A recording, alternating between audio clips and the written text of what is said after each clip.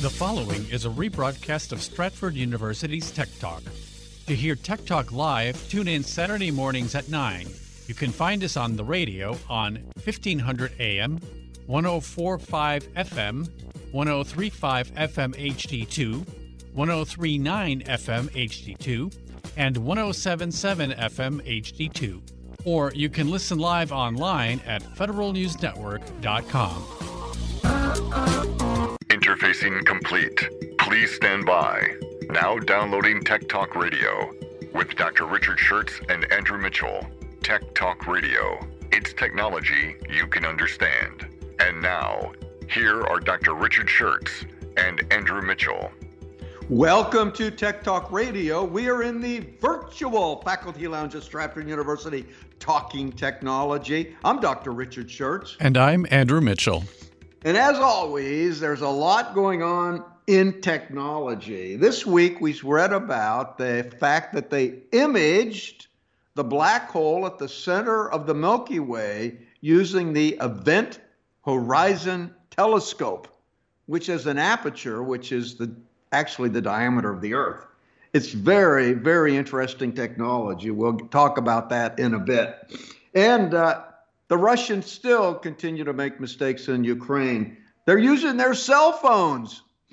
And the Ukrainian army can track the Russians on the battlefield by looking at their cell phone signals. We'll explain why Russia's doing that and the advantage that it's giving the Ukrainians.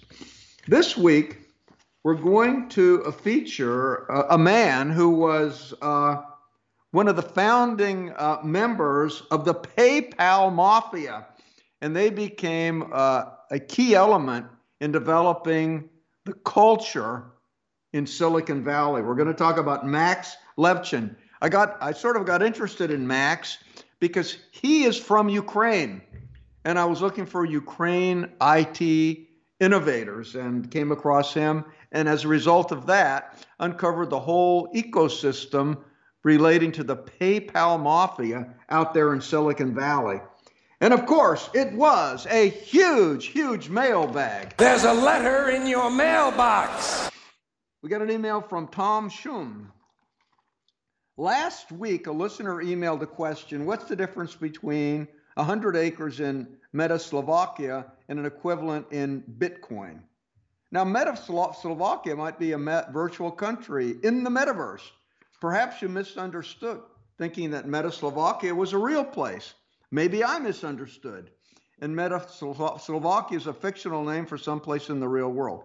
But virtual property of all kinds in the metaverse does cost real money, and real people spend money on it. So maybe there's actually less security in that, in a virtual farm or virtual land, because it might be more easily stolen. Now, there's also real money involved with Bitcoin. So I'm not involved with either the metaverse or Bitcoin, but I just want to keep it this way, Tom Schum. Well, Tom, actually, I went back and reread Al's. It was a letter from Al Metzler, and he said, I just can't get the idea of owning imaginary property. And he did ask the question between 1 Bitcoin and 12,000 acres in Meta-Slovakia. And he was talking about a fictional land. So I think I did not quite answer Al's question. So I think I might be able to add some additional information today. The interesting thing is, if you have virtual land on the internet, it will more than likely be secured via blockchain. The reason that you want to have it secured via blockchain is you want to have an immutable, which means unchangeable, public ledger, which means people can't steal it through some sort of fraudulent activity. Now, I've owned some imaginary land in the meta space. Many years ago, I joined Second Life. I was just curious about that activity, that Second Life activity, and and you can actually buy land, you can build houses, you own things. There's real money involved. Now, Second Life, they just use normal security to maintain it. They don't use blockchain yet. But if you really had major purchases, you'd want to use blockchain. Now, more recently than Second Life, there's something called Roblox, which is built in the laws of physics. So if you build a Roblox space, things can drop. You can hear sounds. The world behaves just according to the normal laws of physics that we follow, and they've built those laws of physics into the Roblox primitives. So you can actually own property in Roblox. You can build things, and what people do in both Second Life as well as Roblox, you build attractions, and then people pay to participate in those attractions. So you can actually earn money.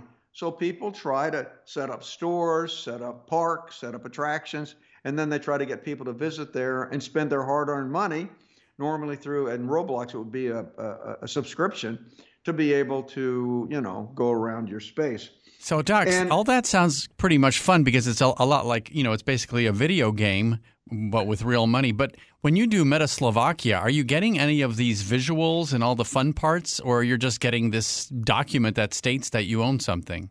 You would get a document that you would see if somebody, well, let's say in Roblox, if you build this park and you spend a huge amount of time building it, you don't want somebody to steal the whole thing.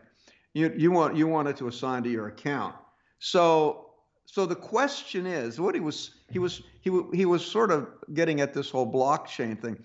If somebody really wanted to secure a digital asset, whether it's on land or anything, you'd want to do it with a blockchain because that's a public ledger that is immutable. If somebody changes your ownership, it changes the security codes on the whole blockchain itself and invalidates the blockchain. So you can't change it once it's baked into the blockchain. And you've got independent verifiers who validate the blockchain anytime there's a transaction. So you do have some assurance that people aren't going to steal your asset because it's in the blockchain.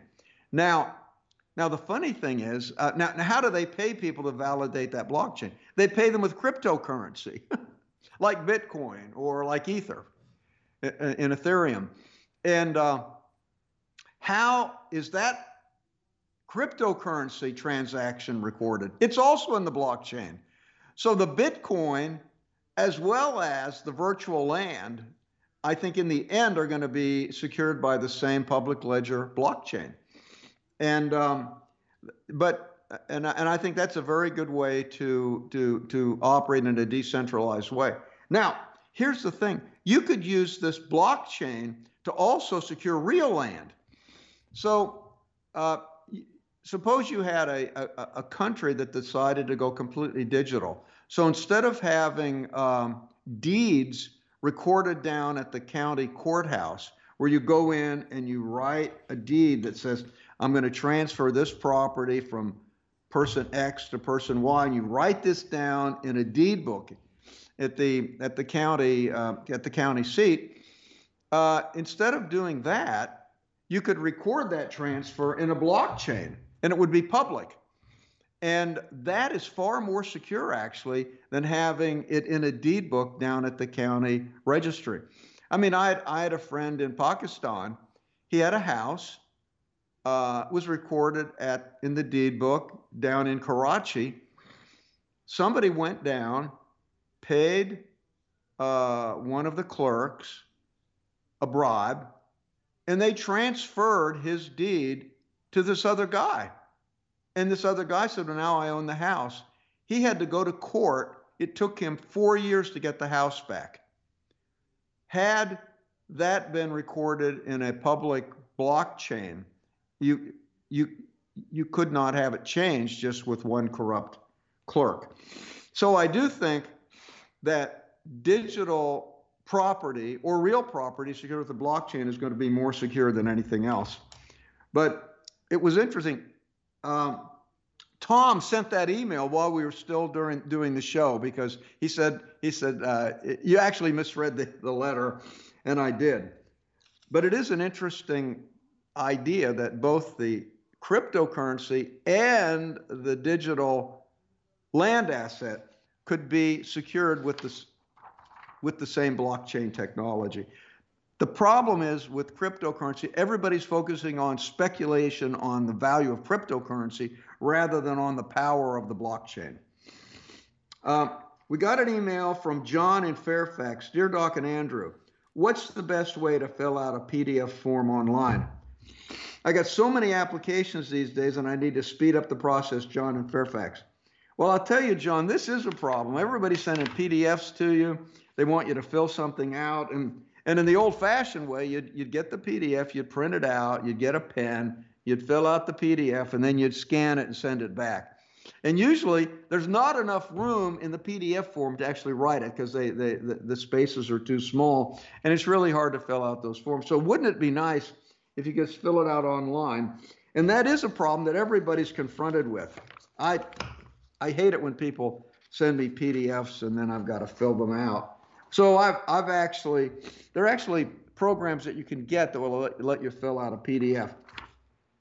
Probably the granddaddy of them all, and the one that really works the best, is Adobe Acrobat, but you got to get the paid version. Of course, why would that be the best? Because Adobe invented the PDF format. It's called Portable Document Format, PDF, Portable Document Format. And what they did when they created PDF, they have a format that embeds all the fonts, embeds everything. So when you send the document in a formatted way, the person at the other end looks at the PDF and it looks to them exactly like it looks to you because everything required for formatting is embedded right in the document. Now, Adobe Acrobat is basically probably the best PDF form creator and filler. It's a premium tool. Premium, that means expensive. Trusted by lots of users all over the world. Forms can be created by scanning a document or converting other documents from Word or Excel. It allows you to submit forms that are created in fillable form fields. You can save data security in a personable auto-fill collection to save time. It offers signature fields, which are really nice. You can sign forms online using a validated signature. Now, it's not advisable for those with a limited budget. There's a monthly subscription, and you're going to pay like $9.99 a month. So it's expensive. Or you could pay like $69 a year. On the other hand, if you've got a whole lot of forms to fill out this month, you could just get it for 1 month and it'd just be $9.99. So if budget's not the issue and you want the best software out there, I would get the paid version of Adobe Acrobat. Now, a cheaper version is the PDF Reader Pro. Now, it's got a whole robust set of PDF editing tools with all kinds of professional options. It's got a filler, a signer. It allows you to create or fill out forms easily. It allows you to sign contracts in text or with image signatures. It's the best PDF creator to help you generate customized forms with plenty of elements and color. It works as expected. It allows you to merge PDFs, split PDFs, compress PDFs, and they have a free trial version.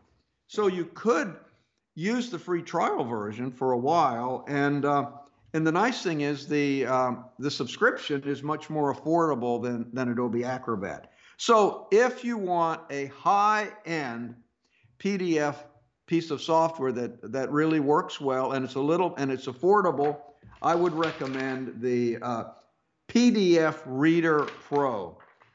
And you can try out the free version before you pay anything. Now, if you don't want to install software, there's a third option that is called JotForm, Jotfor. It's an online form creator. It's a PDF converter, so those who don't want to install any software. It's got a drop and drag creator. You can customize it. It's a reliable tool. They have guest accounts, but you can only do 5 forms. So with JotForm, you could test it out. You could do 5 forms before you had to pay anything. But I'm telling you, if you want a functional system, and budget's not an issue, PDF Reader Pro. Now at Stratford, we've got Adobe Acrobat for businesses. That's really the common one for businesses because $69 a year is not that bad, and we can get a site license, so it's not too much. But for just a home use, if I wanted to get something, I'd probably get the PDF Reader Pro. We got an email from Peter in Bethesda. Oh, just a minute here. I skipped something here. What did I skip here? You missed Alice and Alexandria. Oh yeah, I got an email from. I skipped to the next page. We got an email from Alice in Alexandria. Dear Tech Talk, I use Facebook to communicate with my family. I've heard that they collect all kinds of information about me, both from my PC Facebook page as well as from my mobile device. How can I tell what they've collected, Alice in Alexandria? Well, Alice, Facebook does collect a lot of information, lots of information. And moreover, they share that information with third parties and don't even tell you. That's how they make money. Now, you can actually view what they've collected about you. Now, let's say you can log on to your Facebook account using your browser on your laptop or your desktop computer. And then there's a little down arrow on the far upper right side of the menu bar. That's where your account name is, your user account name is. You click on that. There'll be a drop-down menu. Then you can click on Settings and Privacy. Then you click on Settings. Then you, on the left-hand side, click on Privacy. And you can see all of the settings that you have to control your privacy.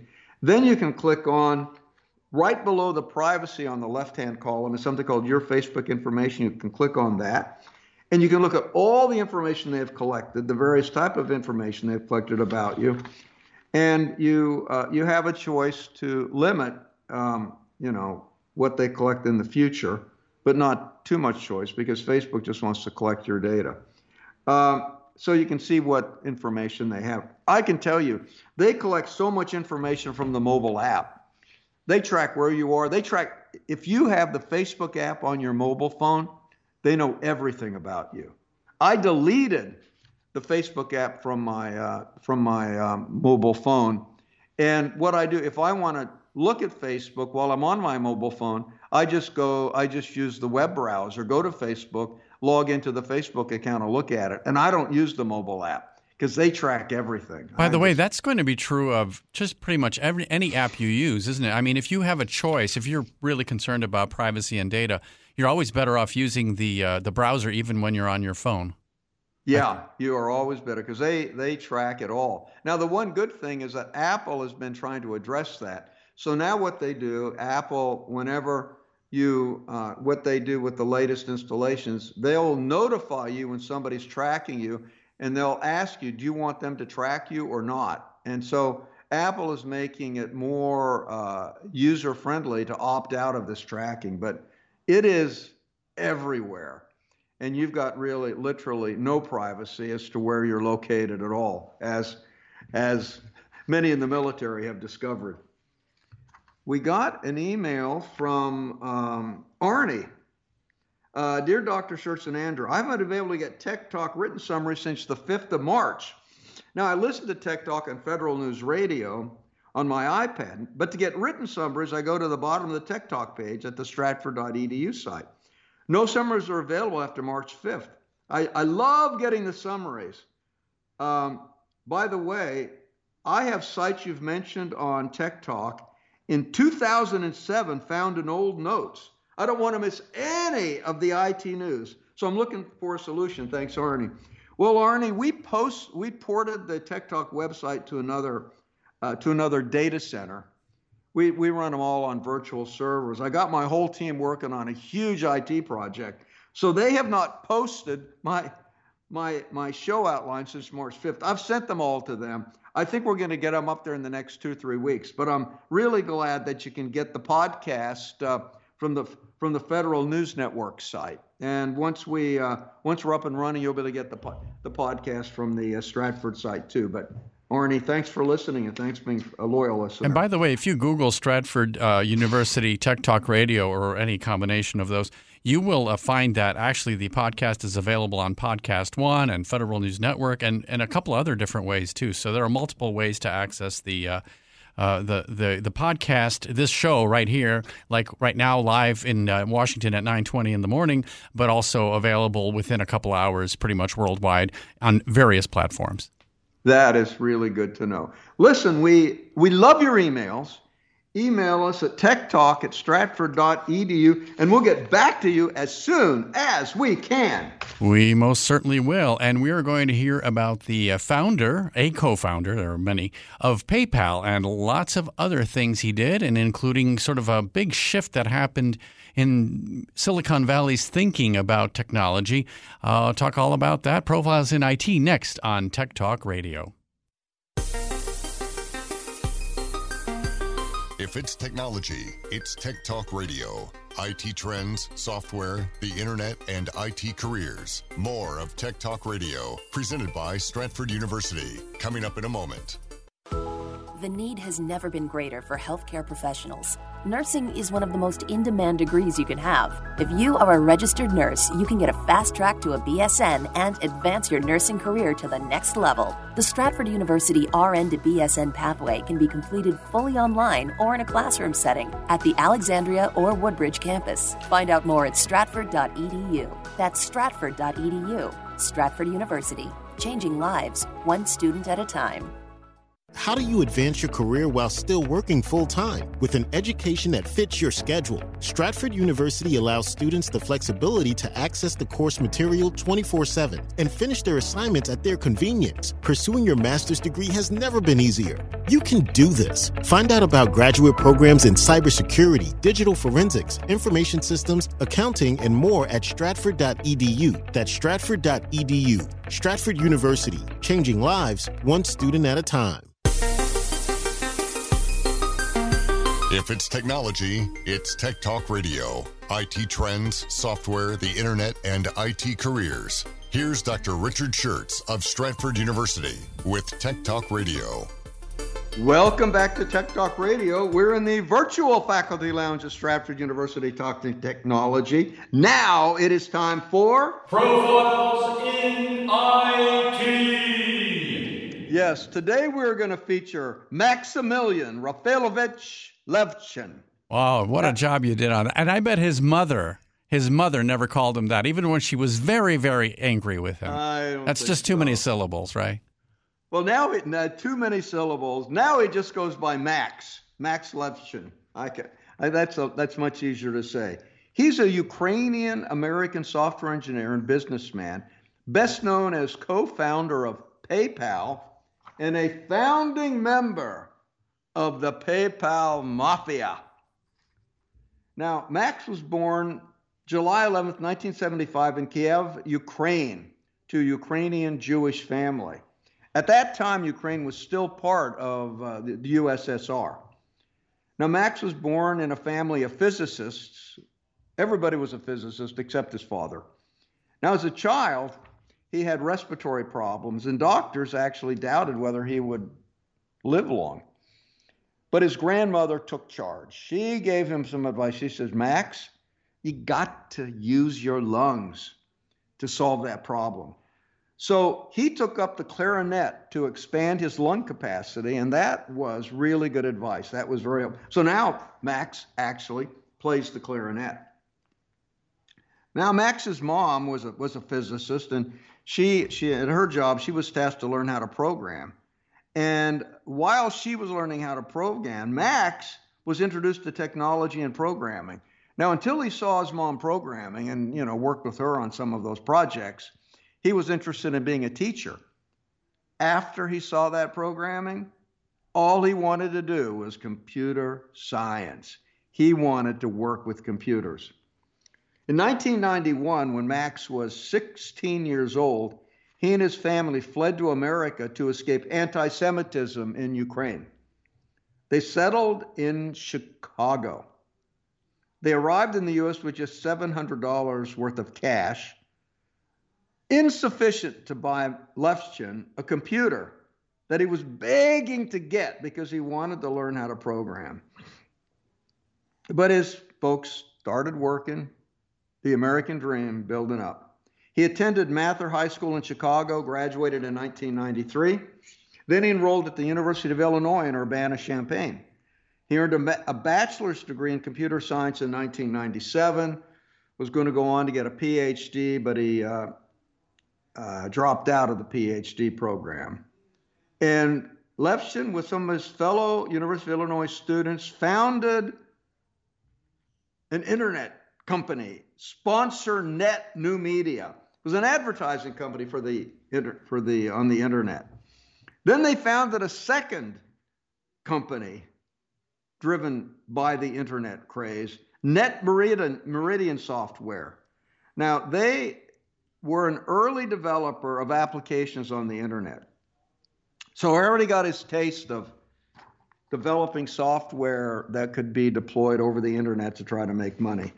In 1998, Levchin met Peter Thiel out in California, out in the San Francisco area, and they founded FieldLink, which was a security company that allowed users to store encrypted data on their Palm Pilot. Palm Pilot, that takes you back, huh? I always forgot about that. There was BlackBerries, but there were Palm Pilots. I forgot all about those. Yeah. And other PDA devices, personal digital assistant devices. Yes. Don't even use that term really, do we? We don't use PDA either. Yeah. They wanted to make a digital wallet.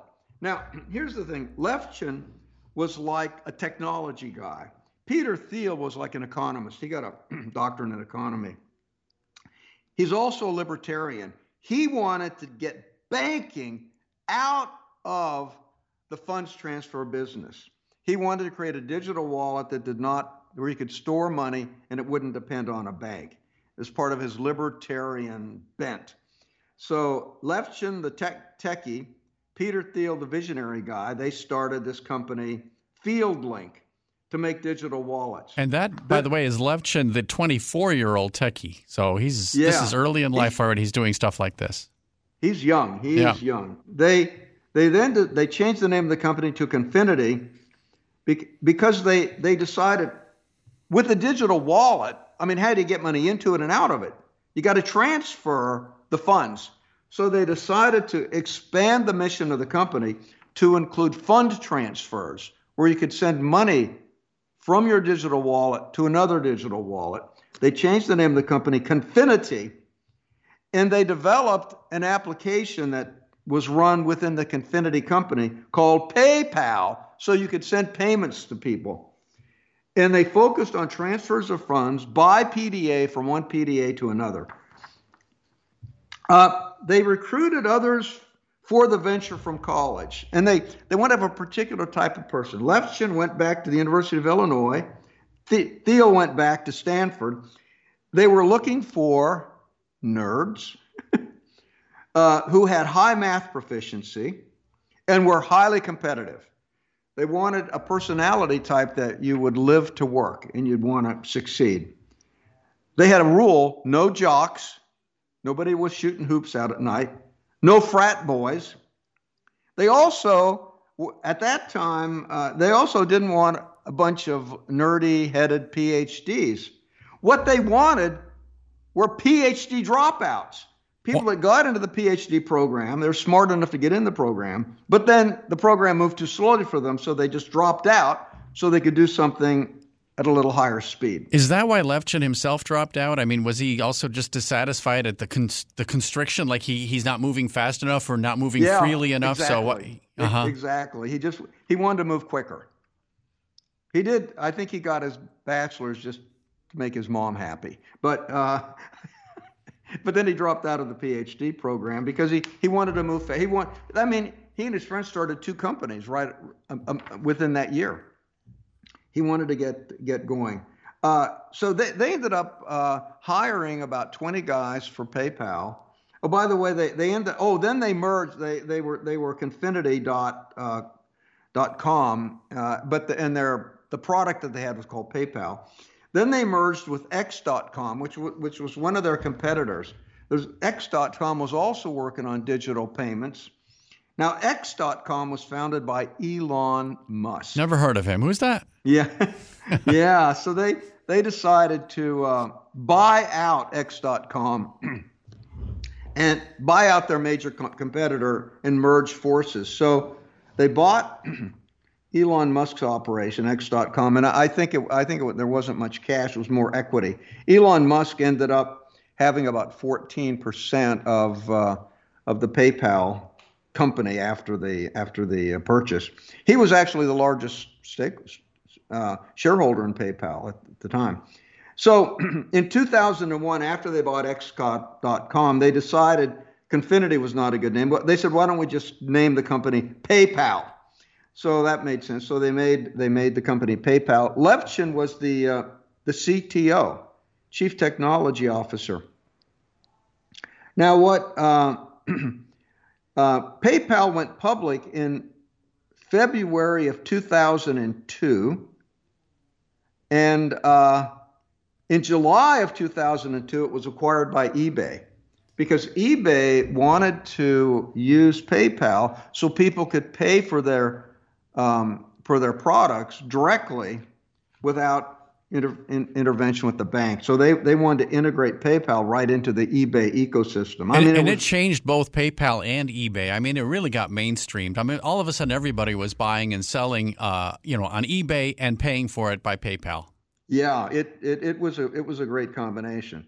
Now, Levchin made out of that deal. Levchin had 2.3% stake in PayPal. He got about $174 million out of it. By the way, Elon Musk got $176 million out of that deal, and he used that stake to start all of his companies. He took $100 million of that to start SpaceX, for instance. Now, Levchin, he was chief technology there at PayPal. And one of the big problems was fraud. That was the big issue, was fraud on these digital transfer platforms. And so he invented the first commercial CAPTCHA. This is where you have to prove you're a human. You got to say, is there a bus in this picture? Or you've got to write down, you've got to read something that's very hard to read and say what you think it is. So he created the first commercial CAPTCHA, and he was the creator of the Gospek-Levchin test. Yeah, that's the one with a squiggly word and lots of extraneous lines and curves. So it's assumed that a computer couldn't read it, but a human can.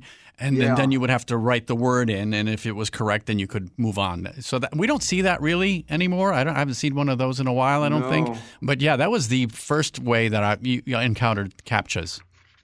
I know, and then sometimes you just can't read it. I mean, no, it's true. I remember that. It's like too much. You might have to make 3 attempts before you can read it. Yeah, you did. I remember doing that. Yeah.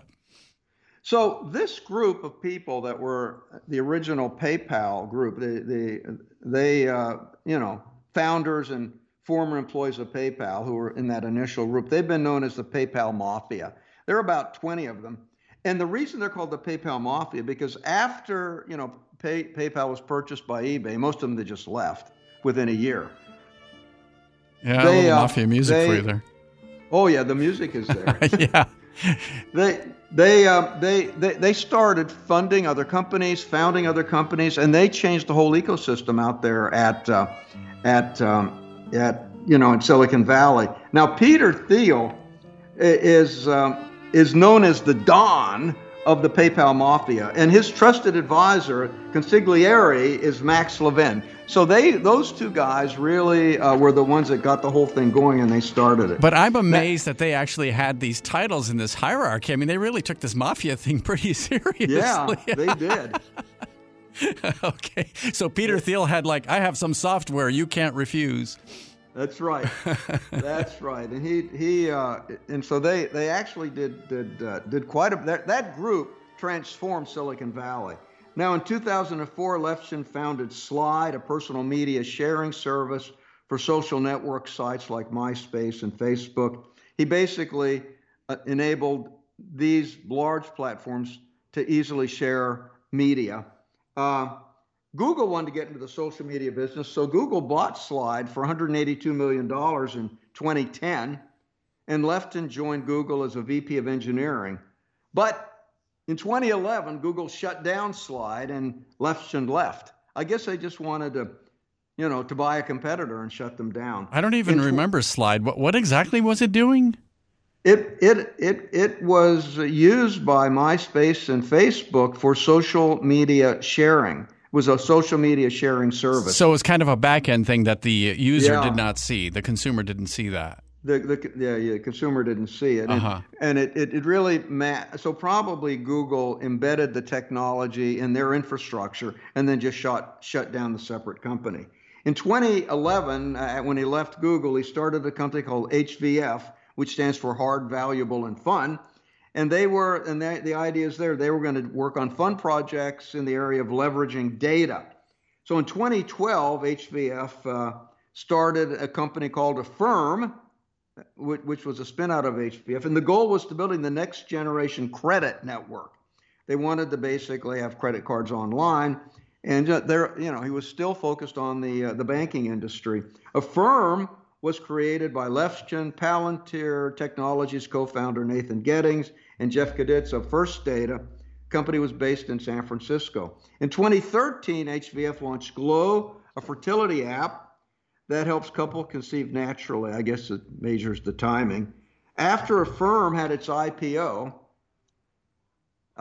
in 2013, Levchin's stake in Affirm was worth $2.5 billion. That's a pretty good uptake there from just 2011 to 2013, worth $2.5 billion. Now, after he had his money, Levchin's now worth about $3 billion in total. He then became like an investor. He was an early investor in Yelp, the online social networking website. They do reviews of restaurants and things. He was the company's largest shareholder, owns more than 700 shares as of 2012. He served as chairman of Yelp. 7 million. I think that believes 7 million.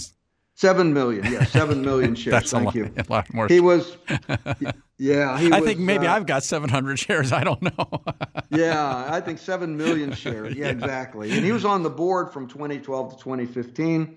He invested in Evernote, which is really a nice.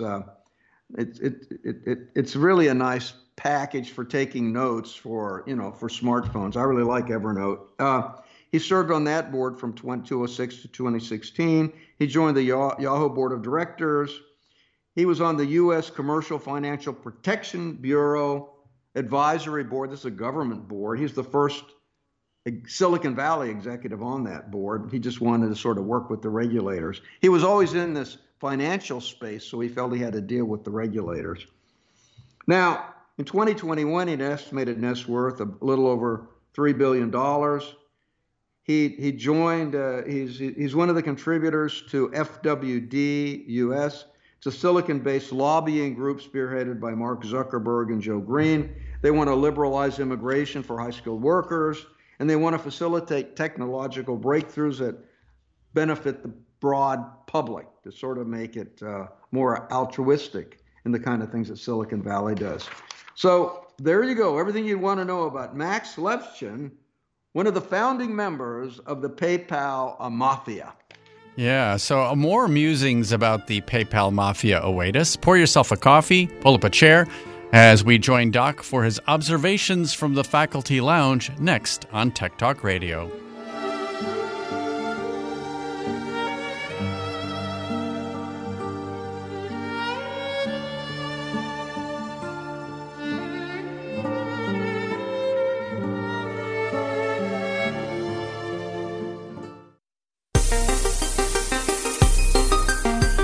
If it's technology, it's Tech Talk Radio. IT trends, software, the internet, and IT careers. More of Tech Talk Radio, presented by Stratford University. Coming up in a moment.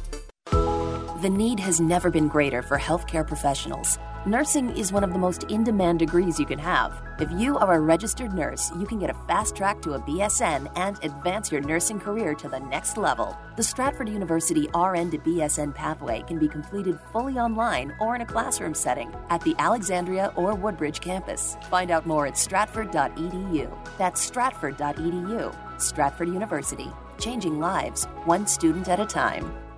How do you advance your career while still working full-time? With an education that fits your schedule, Stratford University allows students the flexibility to access the course material 24/7 and finish their assignments at their convenience. Pursuing your master's degree has never been easier. You can do this. Find out about graduate programs in cybersecurity, digital forensics, information systems, accounting, and more at stratford.edu. That's stratford.edu. Stratford University, changing lives, one student at a time.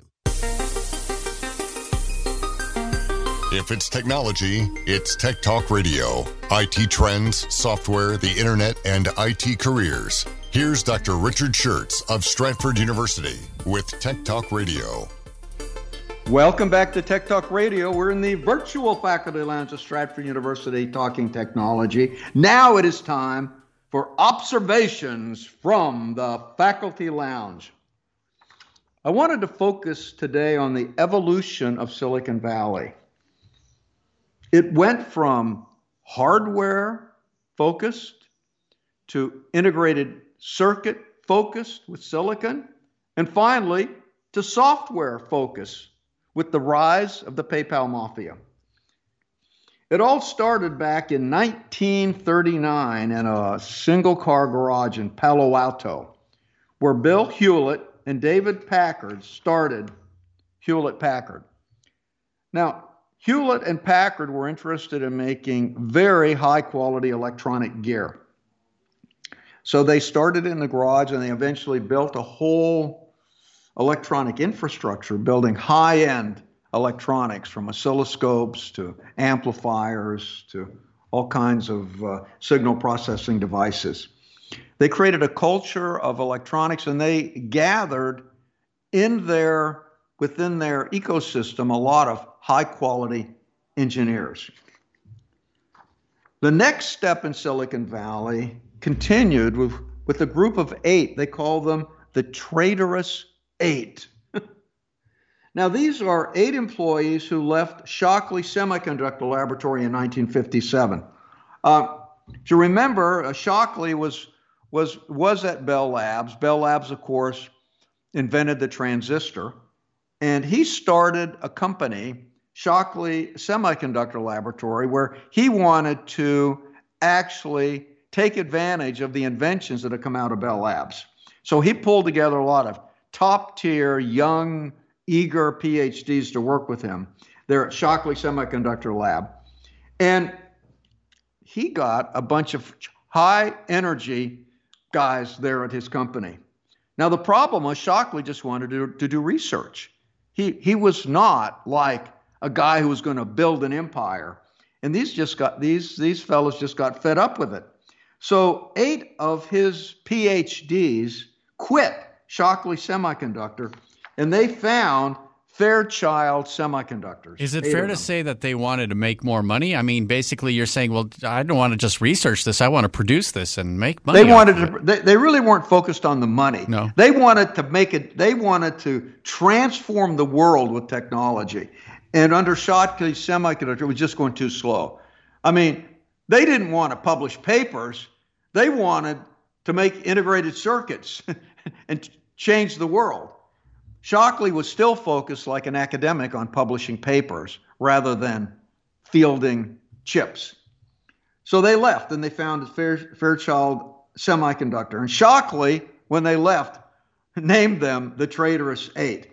Now, the 8 who left Shockley were Julius Blank, Victor Gingrich, Gene Honey, Eugene Kleiner, Jay Last, Gordon Moore, Robert Noyce. They started Intel, and Sheldon Roberts. Now, in September of 1957, they formed Fairchild Semiconductor on the border of Palo Alto and Mountain View. So they were right beside HP. Now, why did they go there? Because HP had created an ecosystem of engineering, and they wanted to basically take advantage of that labor pool that had been attracted there because of HP. But by take advantage, you mean actually poach them, right? I mean, basically recruit guys from one company and bring them into theirs. Yeah. Exactly. Okay. So the newly founded Fairchild Semiconductor soon grew into a leader in the semiconductor industry. In 1960, it became an incubator in Silicon Valley and was directly or indirectly involved with the creation of dozens of corporations in the integrated circuit business, including Intel and AMD. These spin-offs from Fairchild became known as Fairchildren. Now, before you get to the PayPal mafia, which changes the sort of paradigm a little bit in a moment, notice the parallels, though. What happened was guys that go into academia first, or doing some academic work outside of a university setting, then saying, well, let's actually manufacture, let's actually do stuff, not just like learn about it. And then when they get enough money and resources together, now they're starting to fund other things. And that really just leads to this mushrooming of this particular sector. That's right. And it's sort of the same stories played out over and over again. But you see, everything in Silicon. Now, why was it called Silicon Valley? Because the integrated circuits that were made by Fairchild and AMD and Intel were all based on silicon wafers, because you can make transistors easily in silicon. So all the integrated circuits were based on silicon technology, and so it became known as Silicon Valley. There's really no silicon out in San Francisco. They import all their silicon for their integrated. Well, actually, they grow their own silicon, single crystal silicon. So then the mafia PayPal comes along. So the PayPal mafia. What happened back in the PayPal? They came to Silicon Valley area. And they started, worked on making PayPal. They wanted to transform the banking business. And then when PayPal was purchased by eBay, all of a sudden you had these 20 guys who were movers and shakers. They had money, they had motivation, and they just started, making businesses. I mean, the PayPal mafia, they started LinkedIn, they started Palantir Technologies, they started SpaceX, they started Affirm, Slide, Kiva, YouTube, Yelp, Yammer. Most of them, as you'd expect, they attended Stanford University. That's where Peter Thiel was from, or the University of Illinois. That's where Max Levchin is from. And they all had this same work ethic. They were all nerds, and they all wanted to make stuff happen. So the PayPal mafia is credited with inspiring the reemergence of computer-focused internet companies after the dot-com bust of 2001. The PayPal mafia phenomenon is compared to the founding of Intel by the engineers who had earlier founded Fairchild Semiconductor. The people in Fairchild, those traitorous 8, eventually ended up being instrumental in starting all these spin-out semiconductor companies. Now, the selection process and technical learning at PayPal played a role, but the main factor behind the future success of this group was the confidence that they gained in PayPal. They thought if they could take on the banking industry, they thought they could do anything. Their success is attributed to their youth, the physical, the cultural, the economic infrastructure of Silicon Valley, and the diversity of their skill sets. Peter Thiel and Max Levchin did an excellent job of selecting the initial team that basically started and built PayPal. PayPal's founders encouraged a tight social bonds between its employees. Many of them continue to trust and support each other even after they left PayPal. They form a team, and they continue to support and work with each other since then. In 2011, Mark Andreessen famously claimed that software is eating the world. When he said this, we knew the transition of Silicon Valley from a hardware play to a software play was nearly complete. His prediction was that software companies would disrupt traditional industries, and we've seen that happen. Indices have been transformed, and companies have folded in response, say, to Amazon, to Netflix, to Airbnb, and more. Silicon had transitioned from hardware to software, and that transition is complete. So you can see I sort of connected the dots here. We start with Hewlett and Packard, then we have the traitorous 8 and all the spin-out integrated circuit companies that came from that. And then we have the PayPal mafia and all the companies that spun out from that. And those are all contributing to the ecosystem in Silicon Valley. Yeah, that is an amazing transition, and the idea too, we're seeing, everybody talks about the cloud and stuff like that. And basically, that's what Amazon is. That's what Netflix is. All your stuff is out there somewhere, and you access it in whatever way you want. And so it has really changed the world because it's not about manufacturing things so much as creating these networks now that allow you to do stuff from your own home. You see what happened. The silicon allowed us to have super low-cost computers. So the cost of computing power was driven way down. The power of computing power was just driven way up. And that cheap, abundant computing power is what enabled the software to eat the world. Yeah. So now you can even do business from your very own cell phone. Doing anything on your cell phone, however, may come with a cost, and we're going to find out how that's changing the war in Ukraine next on Tech Talk Radio. If it's technology, it's Tech Talk Radio. IT trends, software, the internet, and IT careers. More of Tech Talk Radio, presented by Stratford University. Coming up in a moment. The need has never been greater for healthcare professionals. Nursing is one of the most in-demand degrees you can have. If you are a registered nurse, you can get a fast track to a BSN and advance your nursing career to the next level. The Stratford University RN to BSN pathway can be completed fully online or in a classroom setting at the Alexandria or Woodbridge campus. Find out more at stratford.edu. That's stratford.edu. Stratford University, changing lives, one student at a time. How do you advance your career while still working full-time? With an education that fits your schedule, Stratford University allows students the flexibility to access the course material 24/7 and finish their assignments at their convenience. Pursuing your master's degree has never been easier. You can do this. Find out about graduate programs in cybersecurity, digital forensics, information systems, accounting, and more at stratford.edu. That's stratford.edu. Stratford University, changing lives, one student at a time. If it's technology, it's Tech Talk Radio. IT trends, software, the internet, and IT careers. Here's Dr. Richard Schertz of Stratford University with Tech Talk Radio. Welcome back to Tech Talk Radio. We're in the virtual faculty lounge of Stratford University talking technology.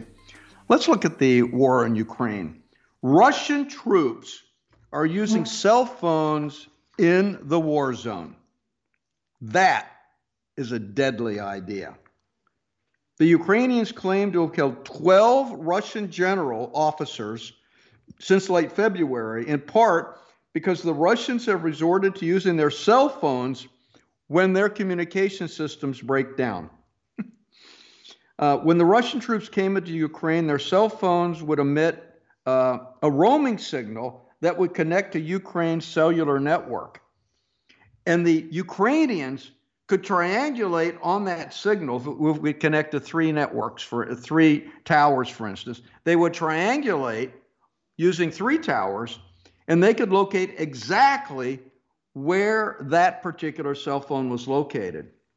The Ukrainian special services automatically would receive information with an ID number of the device and a roaming number, and of course the location. So they were able, by listening, eavesdropping on the conversations, which were not encrypted, they could identify who was a general, who wasn't. They could get the ID number of his phone. They knew exactly where he was located, and they could take him out. Now, the Russians were naive and ignorant in using their mobile devices. Sometimes they'd even call home, turning on their phones and connecting to Ukrainian cell phone towers. Now, the Russians have also given away their positions in even more ridiculous way. They would steal Ukrainian iPhones or iPads when they would go in. And then the owner of the iPhone and the iPad could track their location using the Find My Phone app, even when the phones were turned off. So they could track the whole troop movement with the Find My Phone.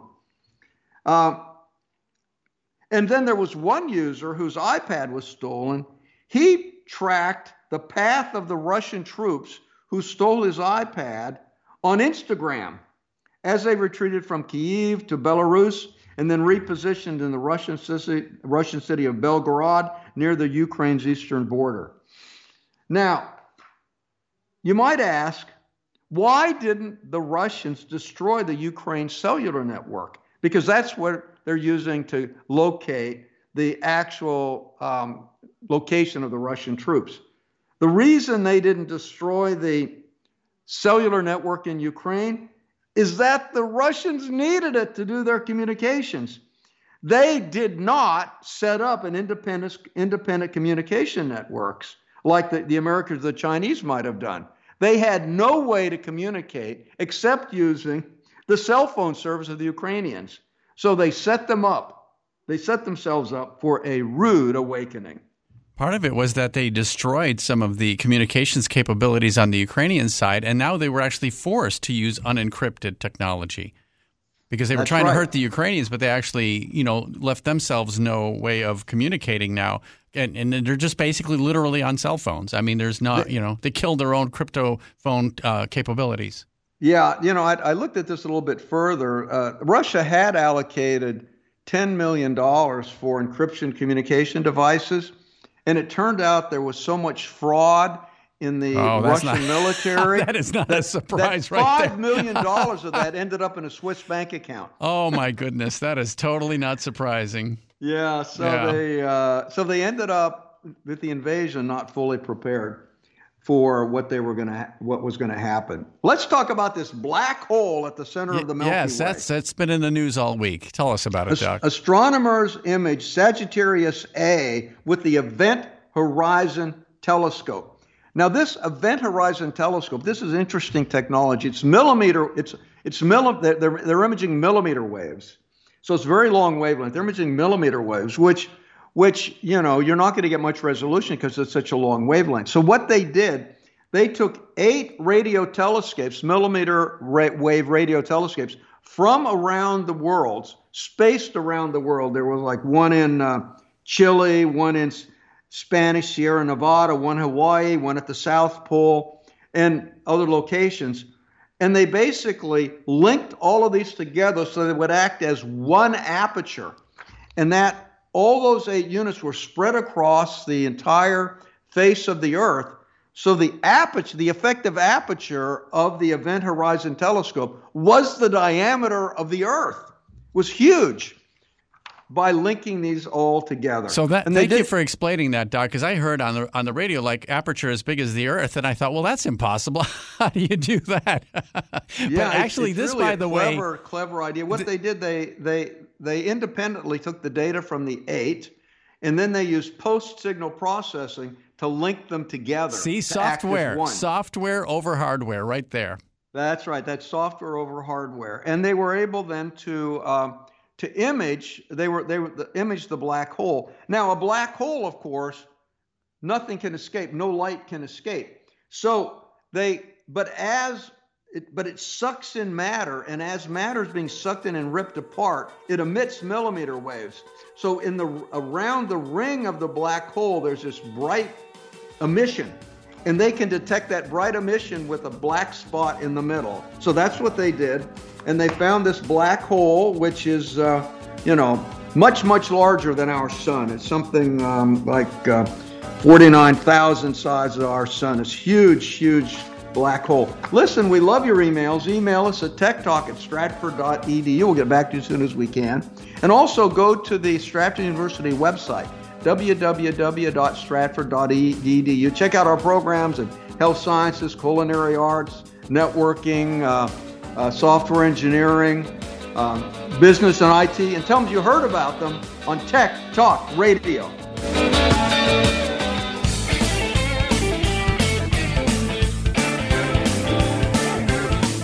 Tech Talk Radio is sponsored by Stratford University. For more information on courses at Stratford University, call 1-800-444-0804. Thanks for listening to Tech Talk Radio Online.